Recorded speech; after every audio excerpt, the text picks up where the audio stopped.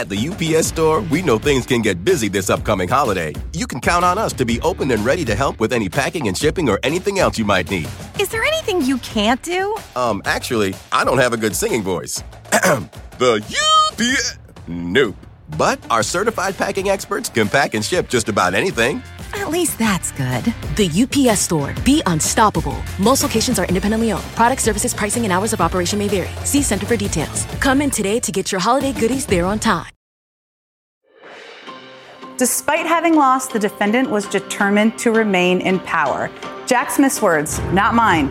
Donald Trump was indicted again this week, this time for his scheme to overthrow a Democratic election. And he's already issuing threats that are getting the special counsel's attention. Former White House Chief of Staff Ron Klain is standing by with his first public comments about all of it. And he's coming up first. Plus, from protective orders to possible witness intimidation to very questionable defense arguments. I have about 100 questions for Legal Eagles Neil Katyal and Andrew Weissman. And later, he served as an impeachment manager and on the January 6th committee. Congressman Jamie Raskin joins me live to discuss his reaction to the charges and what he's watching for next.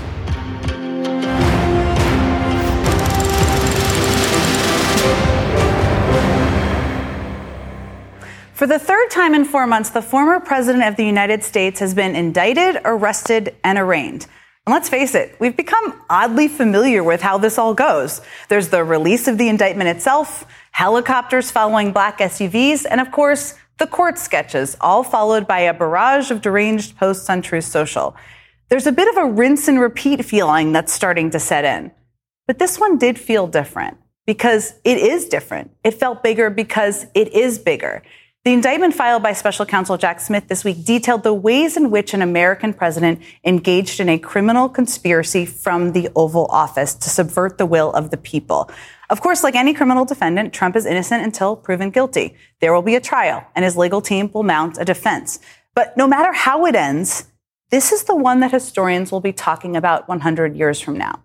Trump is now facing 4 criminal counts in this case, including conspiracy to defraud the United States, obstruction of an official proceeding, and conspiracy against the right of Americans to vote and have their vote counted. Now, there will be a lot of political analysis and speculation about what this all means and the impact it could have on the horse race in 2024. I'm here to tell you that most of those predictions are little more than wild guesses at this point, and they may bear no resemblance to what we actually see in 15 months when the election rolls around. This is ultimately not about politics, and it should not be talked about only through the political prism, because it is not about Joe Biden. It is not about the Republican or the Democratic Party. It is about a coordinated attempt to upend democracy itself by a sitting president. To quote from the indictment, it's about a concerted effort to, quote, create an intense national atmosphere of mistrust and anger and erode public faith in the administration of the election. Here's the thing. Donald Trump hasn't learned a single lesson. Doesn't seem that way, at least. He hasn't changed his behavior at all. And that's probably why the judge at his arraignment explicitly warned him to his face that it is a crime to influence jurors or threaten anyone with information about his case. But just 24 hours after Trump was released on bond, he issued this message in all caps on Truth Social, saying, quote, "If you go after me, I'm coming after you." It did not go unnoticed. Just a few hours later, Special Counsel Jack Smith cited that threatening post in a request for a protective order. Basically, prosecutors are raising concerns that Trump is going to publicly share the evidence that they give to his lawyers and use his platforms, his social media platforms, to intimidate witnesses. And that seems like a reasonable concern, unfortunately, especially since Trump posted another threatening message late yesterday attacking former Vice President Mike Pence, who's a witness in the case against him. Of course, this is exactly what we've come to expect from Trump, who will do everything in his power to make this about politics and cast himself as a martyr, as the victim. He wants a public debate about who is for him and who is against him, and he wants us to talk about his poll numbers and whether this indictment will strengthen or weaken his campaign. What he does not want is a discussion of the facts. The truth is, what Trump fears most is that the facts will prove more stubborn than he is, that he won't be able to spin, cajole, threaten, or otherwise lie his way out of this, that he will lose control. He does not want us to remind you that the people who made this indictment possible are not Joe Biden or even Merrick Garland. They're his own supporters, not just Republicans, but MAGA Republicans, quoted throughout the indictment. And he does not want us to talk about the trove of additional details that Jack Smith may have. So that's exactly what we're going to do over the course of the next hour. Joining me now is Ron Klain, President Biden's former chief of staff and my former boss. It's great to see you. It's great to be back. Thanks, Jen. So you have more experience in Washington in every job there is than almost anyone. And I think part of what we need to address here is what's normal and what's not. And I wanted to start first with this post because Trump posted, "If you go after me, I'm going to go after you." You're familiar with worrying about security threats. How concerned should we be about those type of posts? Well, I think, as you discussed, this is definitely an effort by the former president to try to intimidate witnesses who may testify. And as you noted, the witnesses in this case are not Democrats. They aren't Trump haters. They're people who are some of his closest advisors. His loyal vice president, Mike Pence, who is going to likely be a witness in this case. So he's trying to intimidate people who know the truth. He doesn't want them to tell the truth. Is that normal? No, it's not normal. It's possibly also criminal on top of everything else. Now, when you were reading this, because I haven't had a chance to ask you or talk to you about this, you were the incoming chief of staff when this all happened. Yeah. You were preparing to lead during COVID, during a really hard time in our country. What did you think when you read this? I thought how close it came to succeeding. The indictment is a damning indictment of what Donald Trump tried to do to keep the American people from having their will in the election. How he tried to overturn the result of the election. How he tried to interfere and obstruct with the lawful process and the orderly transfer of power. I think it's hard to read it and not think how close it came to all working. And that, I think, is the scariest thing of all this. The other question I've never asked you about is during the transition, I was a spokesperson on the transition. You were the incoming chief of staff. I remember being worried the night before January 6th about delay tactics being used on the floor, but not about the level of violence or the level of security threats. And what were you worried about at the time? Same thing. I was worried about an effort just to delay and postpone. There was talk that Vice President Pence was not going to show up to preside, and I wondered what that all meant, if that had turned out to be true. But I did not think that a mob would break into the Capitol and try and end the tabulation of votes. And I'll say there were times on January 6th where I was fearful that Donald Trump would not leave the office and that Joe Biden would never be sworn in as president because they would not be able to resume the tabulation of the electoral votes. Trump's former chief of staff, Mark Meadows, is not mentioned in the indictment. There is speculation he's cooperating. You, of course, don't have any information on that, but you did hold the same job. And what struck me is just the chief of staff has so much access to the president, so much information. What kind of information or access do you have as chief of staff to the president for people who are trying to understand this? We have a lot of access, a lot of information, and you're supposed to use it for lawful purposes. And the question here is, there was a conspiracy that developed in the White House, a conspiracy to not let the will of the voters be the outcome of the election, a conspiracy to stop the lawful process of the transition of power. And the question is, who was involved in that conspiracy? If you're the White House chief of staff, your job is to learn that such a conspiracy is going on and stop it and keep it away from the president. And instead, it appears that the president himself, with the help of his closest aides, promulgated this conspiracy, executed this conspiracy, as I said, nearly succeeded in it.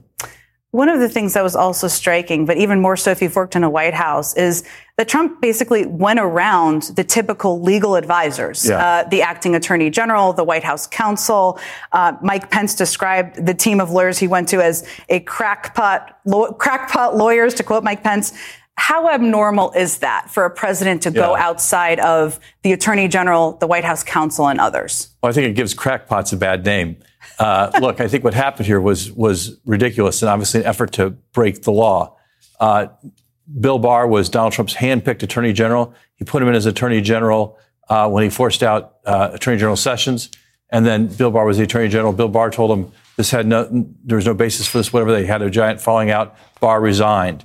And then he put in an acting attorney general, Donald Trump's own choosing. That person told him basically the Justice Department has no role here. You have to have a legal challenge to it. The legal challenge failed because there was no basis for it. And then Trump just ignored the legal advice he was getting from his normal legal advisors. The White House counsel, the deputy White House counsel were excluded from meetings. Trump brought in these people who were part of his conspiracy to try to overturn the results of the election. And that's what went on inside the White House. There's nothing like this has ever been seen before. No, the other thing that struck me, and while we certainly don't know, we weren't in there, although we were on the transition, is the Vice President Pence claims he didn't know about the electors plot. I mean, you've been the chief of staff to a vice president and to a president. Yeah. I don't buy that, but I'm interested in what your gut instinct was to that. Well, it's hard to know what they did or didn't tell Mike Pence. They clearly were trying to pressure Mike Pence to to do something that he had no legal authority to do, which was to stop the counting of the Electoral College and to overturn particular electoral votes. It was something that no vice president's ever done before because there's no legal basis to do it. Mm-hmm. And others also rejected this possibility. Al Gore in 2000 had to preside over the Electoral College tabulation that resulted in him not being elected president. So the vice president having to do this hard and unfortunate task is common. They were pressuring Pence not to do his legal duty, do something that he didn't have the legal authority to do. What they did or didn't tell him, we just don't know. One of the big debates out there is whether there should be cameras in the courtroom. And of course, there's an argument for that for transparency purposes. You've also were the chief of staff when a president came in and was trying to settle the country. Yeah. What do you think about the idea of cameras in the courtroom?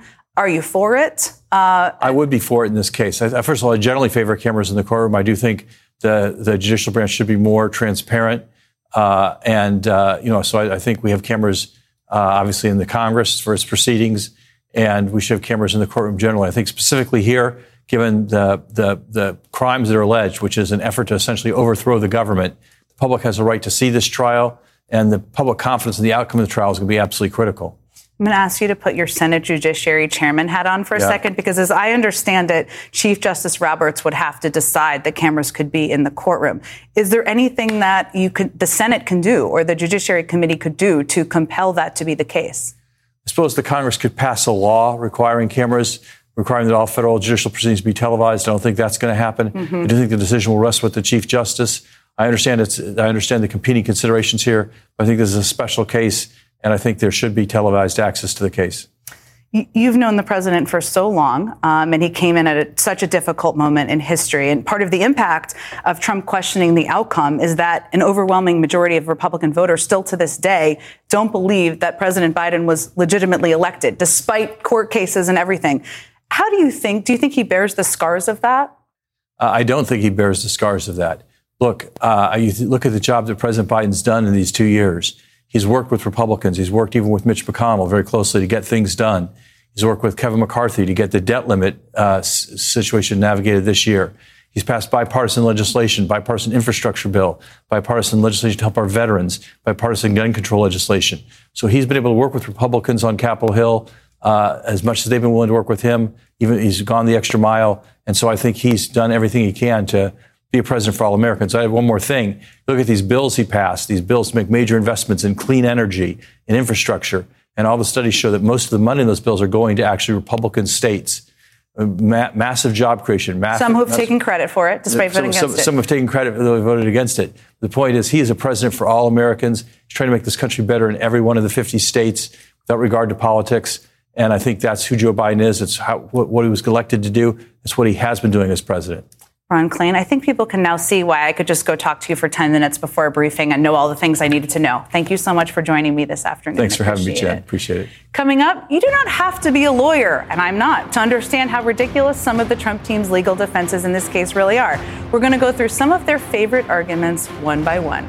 Plus, do the Trump allies who are calling this whole thing a political witch hunt know how much of the evidence in this case came from Trump allies? And later, a look back at the work of the January 6th committee and a look ahead to this trial with Congressman Jamie Raskin. We're just getting started. At the UPS Store, we know things can get busy this upcoming holiday. You can count on us to be open and ready to help with any packing and shipping or anything else you might need. Is there anything you can't do? Actually, I don't have a good singing voice.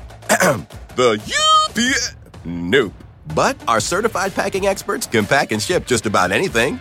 At least that's good. The UPS Store. Be unstoppable. Most locations are independently owned. Product, services, pricing, and hours of operation may vary. See Center for details. Come in today to get your holiday goodies there on time. Today's news requires more facts, more context, and more analysis. The world's never been harder to understand. That's why it's never been more important to try. MSNBC. Understand more. Today, and we'll be right back.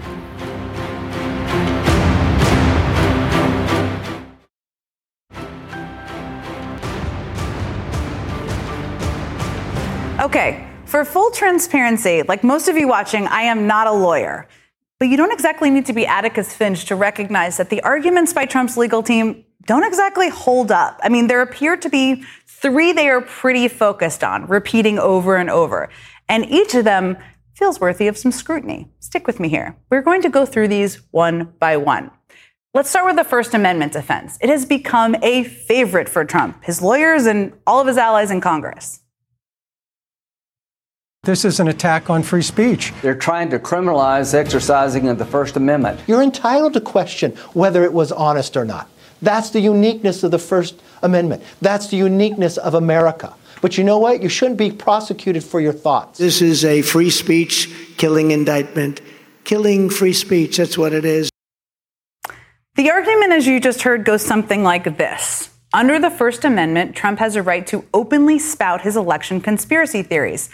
And on one level, they're right. I mean, he's well within his rights to say that he won the election, even though he didn't. The special counsel's team actually went out of their way to point that out in the indictment. They also pointed out that Trump had legal avenues to file lawsuits and call for audits and recounts, all of which he did, none of which succeeded, dozens of them. But here's the problem. According to the indictment, Trump and others worked together with the goal of pressuring officials to overturn a free and fair election. That's not actually free speech. That's a conspiracy. So think of this hypothetical, which actually helped me a lot. If John were to say to his accountant, I paid too much in taxes and I wish I didn't have to, even if that's not true, he can say that. That's free speech. But if John were to say to his accountant, I paid too much in taxes and wish I didn't have to, so don't send in what I owe, that's speech, but it's also a crime. Then there's the second piece of Trump's defense. Blame the lawyers, all the lawyers, and he had many of them. As former FBI General Counsel and our next guest, Andrew Weissman, put it, the argument is basically, quote, what was he to do? A lawyer told him he could overthrow the government, so he can't be guilty of trying to overthrow the government. That sounds absurd, right? The other problem here is that he was surrounded by lots of lawyers advising him not to pursue these legal avenues. His top law enforcement official, the acting attorney general, told him the Justice Department could not and would not change the outcome of the election. His deputy White House counsel told him, quote, there is no world, there is no option in which you do not leave the White House on January 20th. According to the indictment, Trump purposefully left his White House counsel out of a meeting where he pressured Vice President Mike Pence to reject the Biden electors. You heard how that struck Ron Klain, because the White House counsel had pushed back on Trump's false claims of election fraud. Donald Trump wasn't led astray by his lawyers. He ignored them and instead went lawyer shopping. He went out of his way to find and empower people willing to make the argument that he wanted to make, even when others plainly pointed out how outrageous his plans were. Finally, and perhaps the most absurd argument, Trump was simply ignorant. He just didn't know any better. That no matter how delusional, he truly believed that there was rampant fraud in the 2020 election and that he actually won. But there are more than a couple cracks in the foundation of that one. Just this week, one of Donald Trump's lawyers very plainly said that everyone around him knew he lost.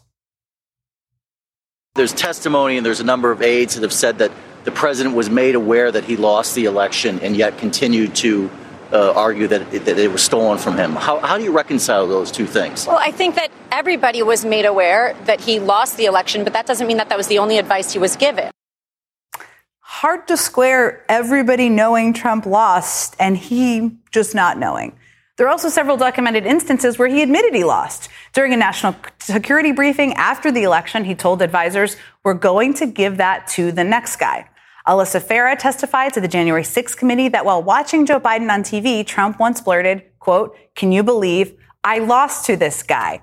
So just to recap, Trump really can't claim free speech here. He can't really blame bad lawyers, all of whom are co-conspirators anyway. And he can't really claim ignorance because that's not exactly believable. So with such a weak legal defense, watch what Trump and his allies will do now. It's a predictable and unfortunately familiar playbook. Delay, confuse, make a lot of noise. Trump's lawyer is apparently busier running a media blitz rather than handling his client. I mean, just this morning, he threw some of those same defenses at 5 Sunday morning shows. Trump's defenders are already attacking the judge and lining up to say that it's somehow impossible for the legal system to work correctly in Washington, D.C. They'll use this confusion and noise to delay the trial as long as they can. Because the longer it goes on, the closer he comes to trying to get back into office. Because the real goal for him is to get elected and shut this case down. Up next, I've got two of our best legal experts, Andrew Weissman and Neil Katyal, standing by to try and help make sense of Donald Trump's extremely flawed defense. Plus, plus why prosecutors are now asking the judge overseeing the case to step in after Trump's threatening posts on social media. We're back after a quick break.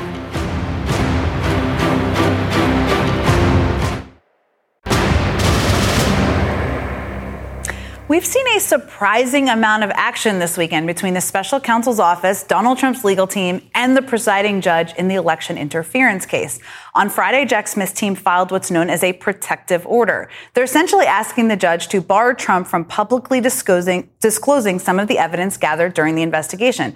That type of request is not uncommon. A protective order was issued in both of the other cases where Trump has been indicted.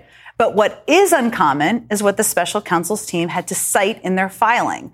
This concerning post from Donald Trump. And they write, quote, regarding this case, the defendant has issued multiple posts, either specifically or by implication, including the following, which the defendant posted just hours ago.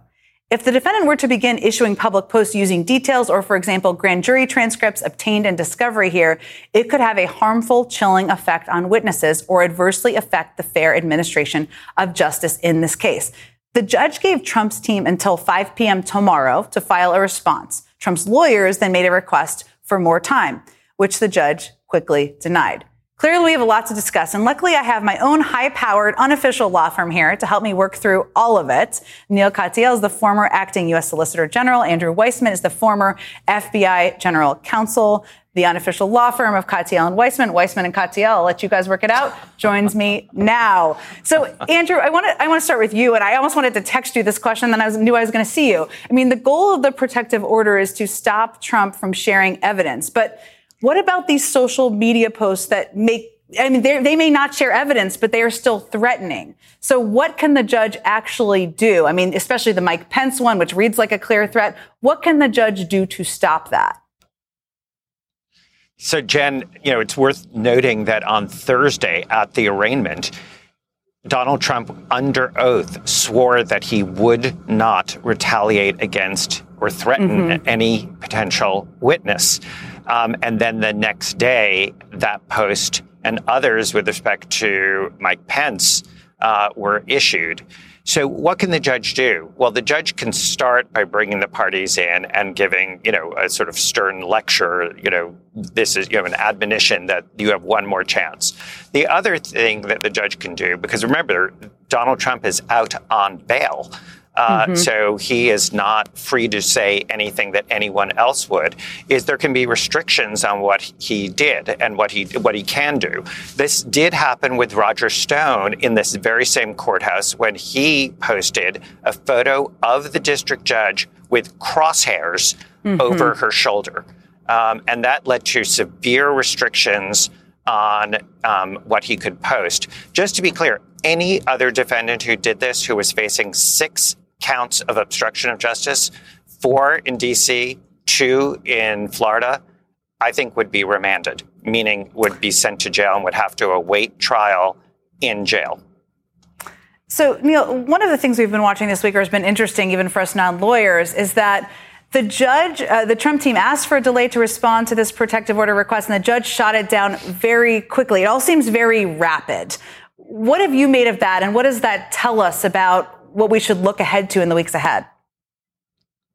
So first, Jen, I just wanted to thank you for the way you started this show, talking about how this trial was something that people are going to read about in 100 years. And the reason for that is not because this trial is really because this trial goes to the essence of what our legal system is about. Trump's lawyers on TV today saying this is just a technical violation of the Constitution and stuff like that.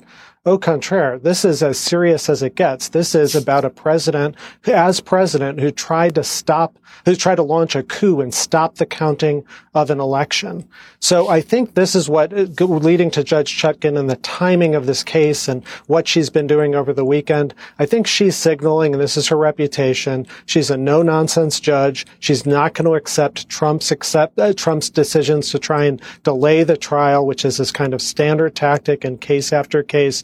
This thing looks like it is heading toward a fast and speedy trial, as it should be, given the gravity of the charges. And when Trump goes and uses social media to do what he's been doing after being warned by the judge, I think that's all the more reason why this trial has to occur quickly. Andrew, you mentioned that we heard a new defense from Donald Trump's lawyer this morning on Meet the Press and other networks as well. Let's listen to what he said about Trump's pressure campaign on Mike Pence and talk about it on the other side. President Pence is an attorney. If he at any point said or thought that Mr. Trump, President Trump, was acting unlawfully or contrary to criminal law, he would have said that. No one ever suggested that. President Trump was exercising actually, he his has right. said that. And by the way, there's another. He said the president asked him to violate the Constitution. No, he's never, he said the president asked him to violate the Constitution, which is another way of saying he asked him to break the law. He never said. No, that's wrong. That's wrong. A technical violation of the Constitution is not a violation of criminal law. I mean, that sounded to me like a new argument or a new one there. But Andrew, what did you make of that? Well, to just go to Neil's point, a technical violation of the Constitution, which is overthrowing the democratic process by which we elect a president, that is neither technical nor is it legal. This is, I understand that this is sort of defense du jour, and they keep on throwing things out to see what might stick with the public. But that one is beyond the pale. And it shouldn't be normalized. It is absolutely absurd. And again, he will have his day in court. He will be able to float all of these, not in the court of public opinion, but before Judge Chutkan. It is clear it will be rejected. But he will have his day in court, like every defendant, to raise all of these. But this is not a serious argument legally. Neil, you've really been leading the charge on cameras in the courtroom. I mean, you've written about it. You've talked about it before most people were talking about it, saying it's absolutely necessary. Do you think we'll get them? I do. And the reason is this is, as you were saying, the most important trial that America's ever had. And this is occurring in our courtrooms that we pay for with our taxpayer dollars. And it is, it is to me unthinkable that the American public can't see this momentous trial. And, that's particularly so because Donald Trump is a master of disinformation and, spewing lies. And if we can't see the trial for ourselves, that disinformation will persist and increase. And as one of our greatest justices, Louis Brandeis, said, sunlight is the best disinfectant. So this trial is in the name of the people of the United States. We are, after all, the victims of it, as Andrew just said really poignantly. This was about overthrowing our democracy, our votes. We should all be able to see this trial. The idea that a handful of people from the public will be allowed in and we can call that a public trial is just, to me, unthinkable. Andrew, I know you're not in the business of representing Trump or getting in his mind, but looking at all of these charges, it's hard to imagine that they aren't discussing the possibility of a plea deal or plea agreement. Do you think his lawyers are discussing that with him, or what is typically happening at this phase if you're looking at this level of legal threat? Well, a good defense lawyer has to have that conversation with their client to advise them about their legal threat, both their arguments on the law and what they think of those, whether they think they'll fly or not, and also factually what they think will happen in the 3 criminal cases that he's facing currently, perhaps soon to be 4.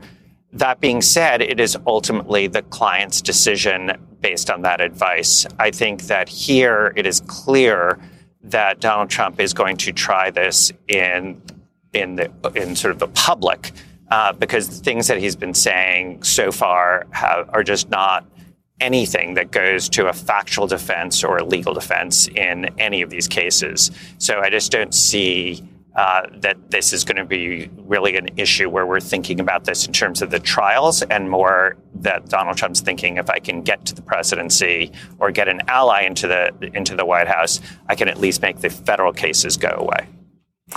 So we are looking ahead to a potential 4th indictment. Neil, I'm going to start with you. Do you think we're going to get a Georgia indictment this week? Are you bracing for that? If that was to me, I think we will. I think that's what all the indications are. There's security barriers going up in Fulton County and the like. So I do think we will see a 4th indictment. Andrew, you as well? Or what's your thought this week? Yeah, if it's not this week, it'll be the next week. Everything's been cleared, all the sort of legal issues that could have held this up. We've heard from Fani Willis that she said she's ready to go. So in this situation, I know she said it would be imminent in January, but now it really is imminent, and there will be a fourth set of charges. It's important for people to know those charges will stick regardless of who is in the White House, because a federal pardon does not affect state charges. Neil Katyal and Andrew Weissman, thank you both for spending hours explaining all of this to all of us on television. Really appreciate both of your time this afternoon. And coming up, no matter how much Donald Trump tries to spin this indictment as a At the UPS Store, we know things can get busy this upcoming holiday. You can count on us to be open and ready to help with any packing and shipping or anything else you might need. Is there anything you can't do? Actually, I don't have a good singing voice. The UPS... Nope. But our certified packing experts can pack and ship just about anything. At least that's good. The UPS Store. Be unstoppable. Most locations are independently owned. Product, services, pricing, and hours of operation may vary. See Center for details. Come in today to get your holiday goodies there on time. On the MSNBC podcast, How to Win 2024, political experts, former Senator Claire McCaskill and Democratic strategist Jennifer Palmieri examine the campaign strategies unfolding in this all-important election. The focus is on the voters that are not necessarily in your corner now. If Democrats are going to win in 2024, we have to be able to explain what is happening at the border and what the solutions are. Search for How to Win 2024 wherever you get your podcasts. New episodes every Thursday. Democratic witch hunt. He somehow hasn't figured out the call is coming from inside the House. And still ahead, someone who knows the details of what led up to January 6th better than anyone. Congressman Jamie Raskin joins me to talk about Jack Smith's case against Trump. We'll be right back.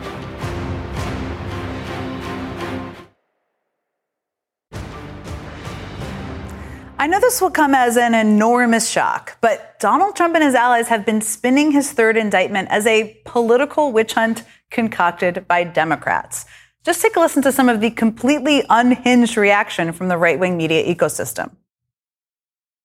From what I see now, they seem totally political. You know what? You shouldn't be prosecuted for your thoughts. And the difference here is when Hillary Clinton said it, nothing happened to her. This indictment reads like a fever dream written by Adam Schiff and Dan Goldman. The nonsense that came out of his mouth in that press conference is the same stuff we've been hearing. He's like Adam Schiff with a beard. The whole reason why Biden has to arrest his top political opponent is not because President Trump is guilty of any crimes. It's because Biden can't beat Trump. But going through this 45-page indictment, you will not find Joe Biden or Hillary Clinton or Adam Schiff named as a source of any information in this case. Instead, it's the testimony of lifelong Republicans, prominent MAGA loyalists that form the core of the government's case against Donald Trump, like Trump's vice president, Mike Pence, Trump's director of national intelligence, John Ratcliffe, Trump's cybersecurity chief, Chris Krebs, Trump's attorney general, Bill Barr, Trump's attorney general that replaced Bill Barr after the election, Jeffrey Rosen, Trump's acting deputy attorney general, Richard Donahue, and his former White House chief of staff, Mark Meadows. Man, there's sure a lot of Republicans included in this Democratic witch hunt against Donald Trump. And when it comes to stopping Trump's attempts to overthrow our democracy, it was not Democrats, but mostly Republicans who stepped in and actually stopped him. They were doing their jobs, like Rusty Bowers, the former Arizona House Speaker who refused to go along with Rudy Giuliani's scheme to go around the Arizona state legislature and replace legitimate electors with fake ones. Bowers said, quote, "As a conservative Republican, I don't like the results of the presidential election. I voted for President Trump and worked hard to reelect him, but I cannot and will not entertain a suggestion that we violate current law to change the outcome of a certified election." Republicans like Brad Raffensperger, the Georgia Secretary of State, pushed back against Trump's request to find votes and his claims about 5,000 dead people voting in Georgia. Raffensperger's response, "Well, Mr. President, the challenge that you have is the data you have is wrong. The actual number were two people that were dead that voted." That's a quote from him. And then there was Michigan House Speaker Lee Chatfield, who said, quote, "We've diligently examined these reports of fraud to the best of our ability. I fought hard for President Trump. Nobody wanted him to win more than me. I think he's done an incredible job. but I love our republic too. So when Trump and his people cry witch hunt and scream about Hillary Clinton and Joe Biden and Adam Schiff, on, the awkward thing for Trump is that none of these prominent Democrats are in the indictment. The people responsible for his current legal challenges are Republicans who supported for him, who voted for him, and may still believe in his policies. They drew the line at his actions. Those are the leaders of the supposed partisan witch hunt against him. Outside of the special counsel's office, nobody knows the ins and outs of the case better than Congressman Jamie Raskin. He joins me when we come back.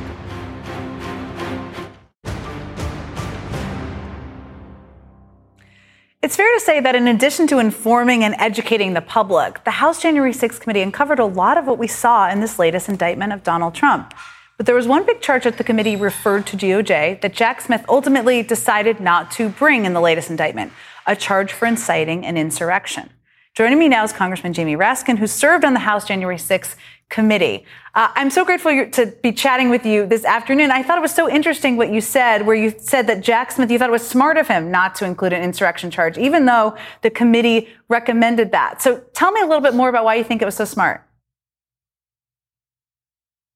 Well, I think it was a tactical move because that statute has rarely been used in, more than a century. I mean, until Donald Trump, we never had anybody, much less a president of the United States, try to incite a violent insurrection and give aid and comfort to insurrectionists, as Donald Trump has done. We thought there was overwhelming evidence of that.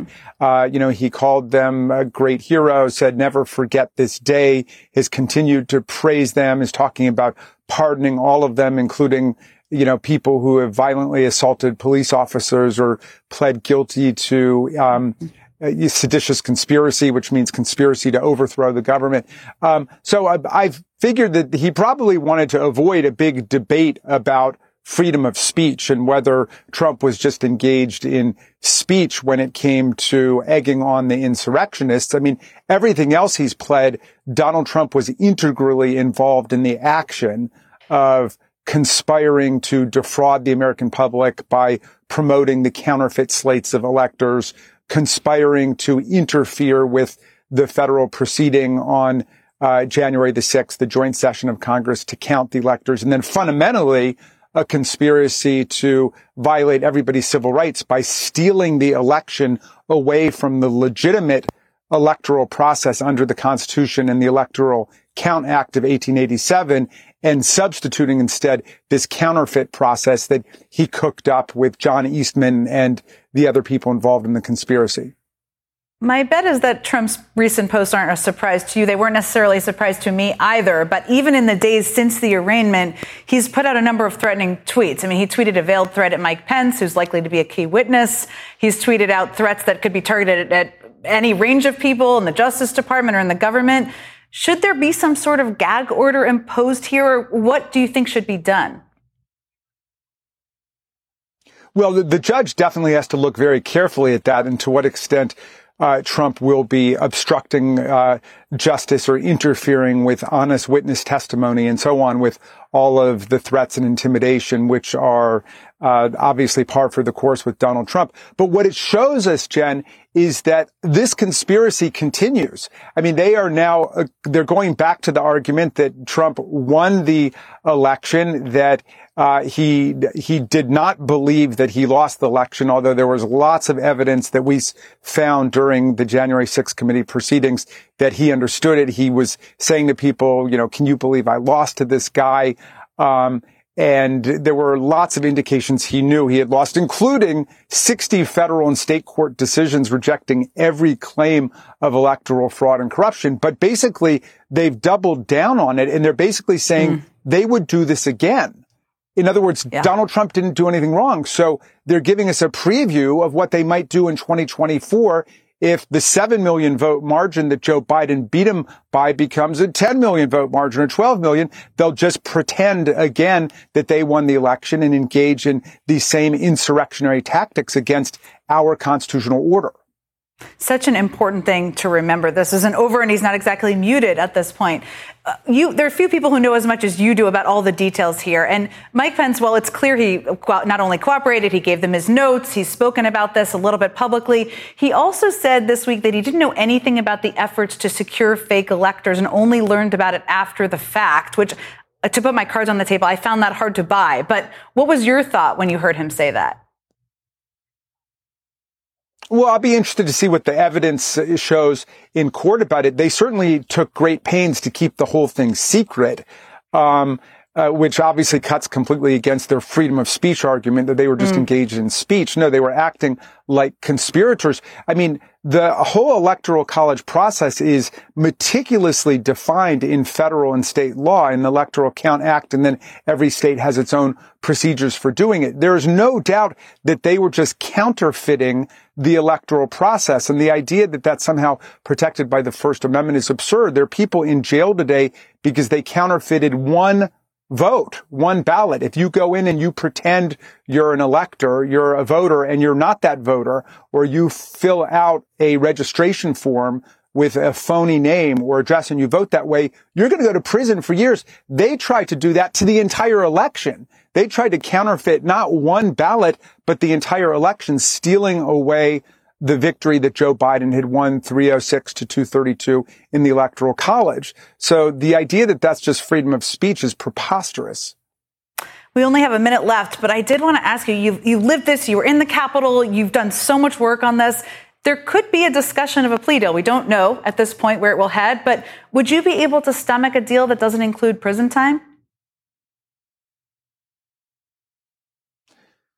Well, look, again, from the beginning, Jen, I've said all of that is within the province of the prosecutors. I mean, one of the bad habits we've gotten into during the Trump era is politicians second guessing what goes on with prosecutors and trying to micromanage them and second guess the rule of law. I just want to see that justice is done, and let's let the wheels of justice turn as they will. The main thing is that the people understand the truth and that we defend democratic institutions and our electoral process. And if somebody doesn't like the Electoral College, great, let's replace the Electoral College with the national popular vote. We can do it. But meantime, everybody's got to respect the rules as they are and not try to substitute some phony counterfeit process and leverage the violence in the streets in order to coerce the vice president to follow their will.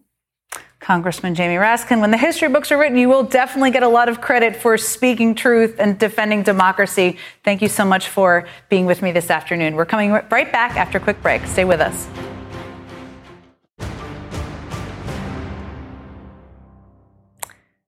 That does it for me today. Be sure to follow the show on Twitter, TikTok, and Instagram. And a reminder that you can listen to every episode of the show as a podcast for free. Search for Inside with Jen Psaki wherever you get your podcasts. We'll be back here next Sunday at noon Eastern. Hey everyone, it's MSNBC's Chris Hayes. For the first time since 1892, we have an election in which both candidates have presidential records.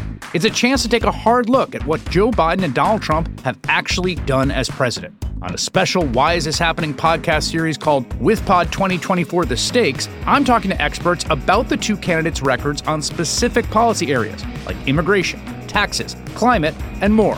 So you know what's at stake come November. Search for Why Is This Happening and follow.